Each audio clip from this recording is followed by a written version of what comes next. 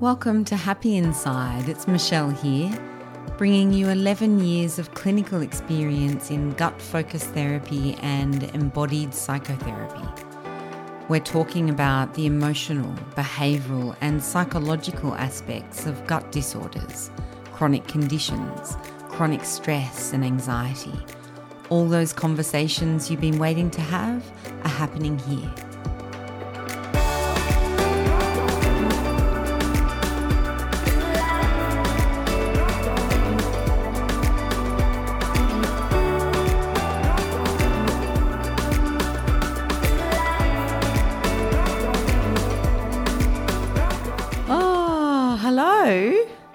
I miss doing podcasts when I don't do them. I really quite enjoy sitting down and talking to you about things that I know are relevant to you. And in Australia, it is what's the end of September, which means that is the end of the first month of spring. Spring's my favourite season. I'm also a spring baby. And you may have heard in my podcast before that I've mentioned the birds. So, of course, in spring, they tend to become more prominent. So you may very well be hearing some bird chirping in the background. And I've got another sound to add. I have a new puppy. And, if any one of you have had a new puppy, there's things that you can't control. And that is when she's playful, like now. So I figure I have two options, right? Which is to try and control her and to get her to calm down. And essentially that would be to resist reality absolutely. Or I can just accept that she is how she is in this moment and that she may be running around playing with toys under my feet. She may bark. She may do any of those things. And so, let's just say it's a much nicer or pleasant experience to not resist that. And just to put a disclaimer at the beginning of this podcast episode, given that she happens to be awake and in the room and playing around me at the time that I've decided to record this one. So if you want to know a little bit about her, she's a medium Labradoodle. It's a very common dog here in Australia. She's a gorgeous caramel colour, which means she has this caramel coloured fur and a little brown or what they call a rose nose, and she's got these really light-coloured kind of hazel eyes and the little, white chest, and her back two toes are white. She's, how old is she now? She must be 11 weeks old now. She's growing rapidly. It's been a long time since I've had a puppy. I'm used to a 15-year-old or an older dog. So having a puppy is definitely a new experience, one that's got lots of joy, but equally lots of practice for patience and tolerance and to back off on the discipline and expectations. Lots of allowing her to be, these are all personal practices for myself, right? Like holding the mirror up in front of me to show me what I need to practice. So, given my love of personal development, there's certainly no shortage of that happening on my end. I can assure you about that. And on that same subject of tolerance today, we're going to talk about that exactly. So increasing your tolerance for symptoms and discomfort, for things that you don't want to be happening in your life, that are no doubt a feature if you're listening to this podcast, that you're experiencing all kinds of symptoms or discomfort in your body that is really quite hard to tolerate, that can become overwhelming, that just feels relentless sometimes, depending on the severity of your symptoms. So, of course, your objective when you're experiencing those symptoms or discomfort is to reduce that discomfort, reduce those symptoms down. I get it. That's what you want to happen. That's why you're here. That's why you're working with practitioners. That's why you've been doing all the seeking and searching along the way and working hard at it.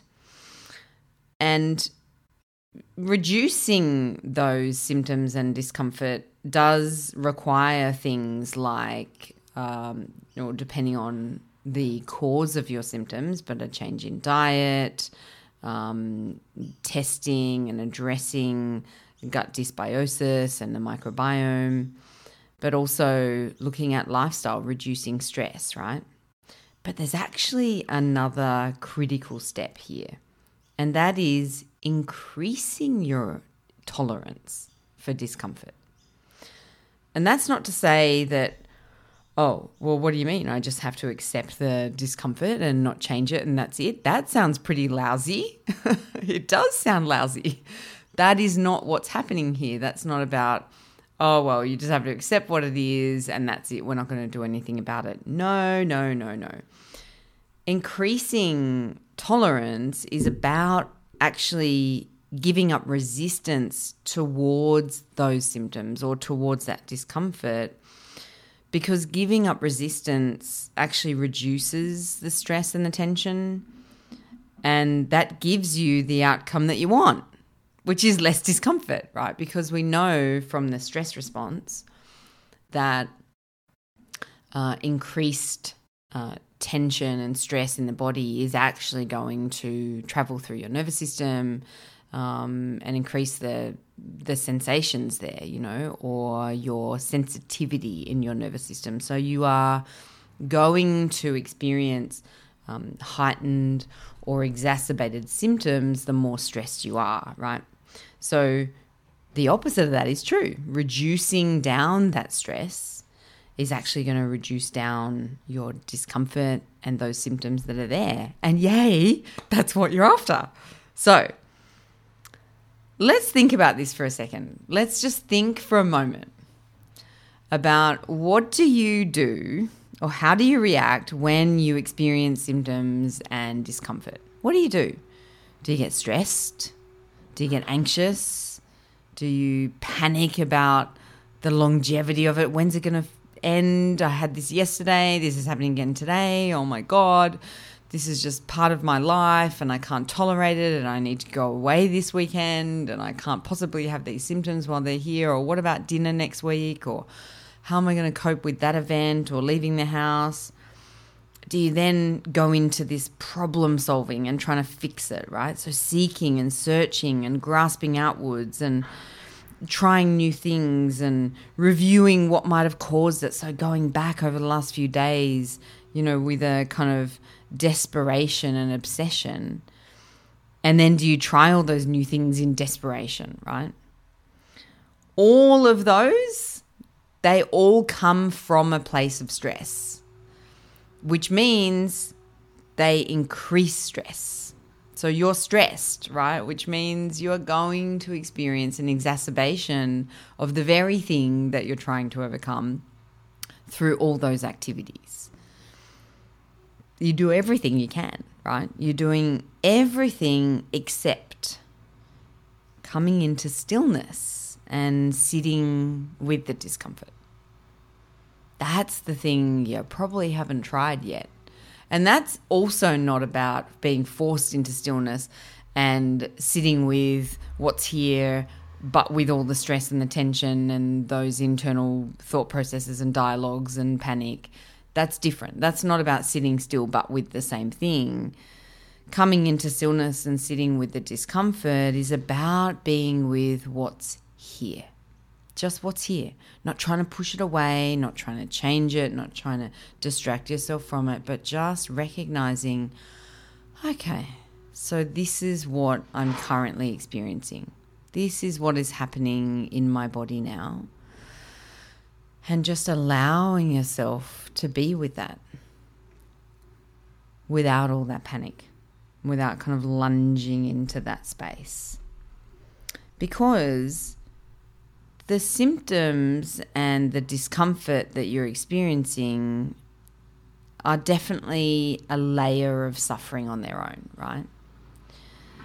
But when all that panic happens, and when you add all of those behaviors in, that seeking and searching and grasping and trying to fix and, trying to understand what happened and trying new things, and when you add all of those in, they add additional layers of suffering. So it only serves to exacerbate just the if we peel it back, just that first layer is enough, isn't it? Just that layer of discomfort in my gut or my belly. Just these symptoms here, they're enough. That's enough suffering on its own. I don't need to add extra layers to that. So your way out is to stop. It's just to be with what's here.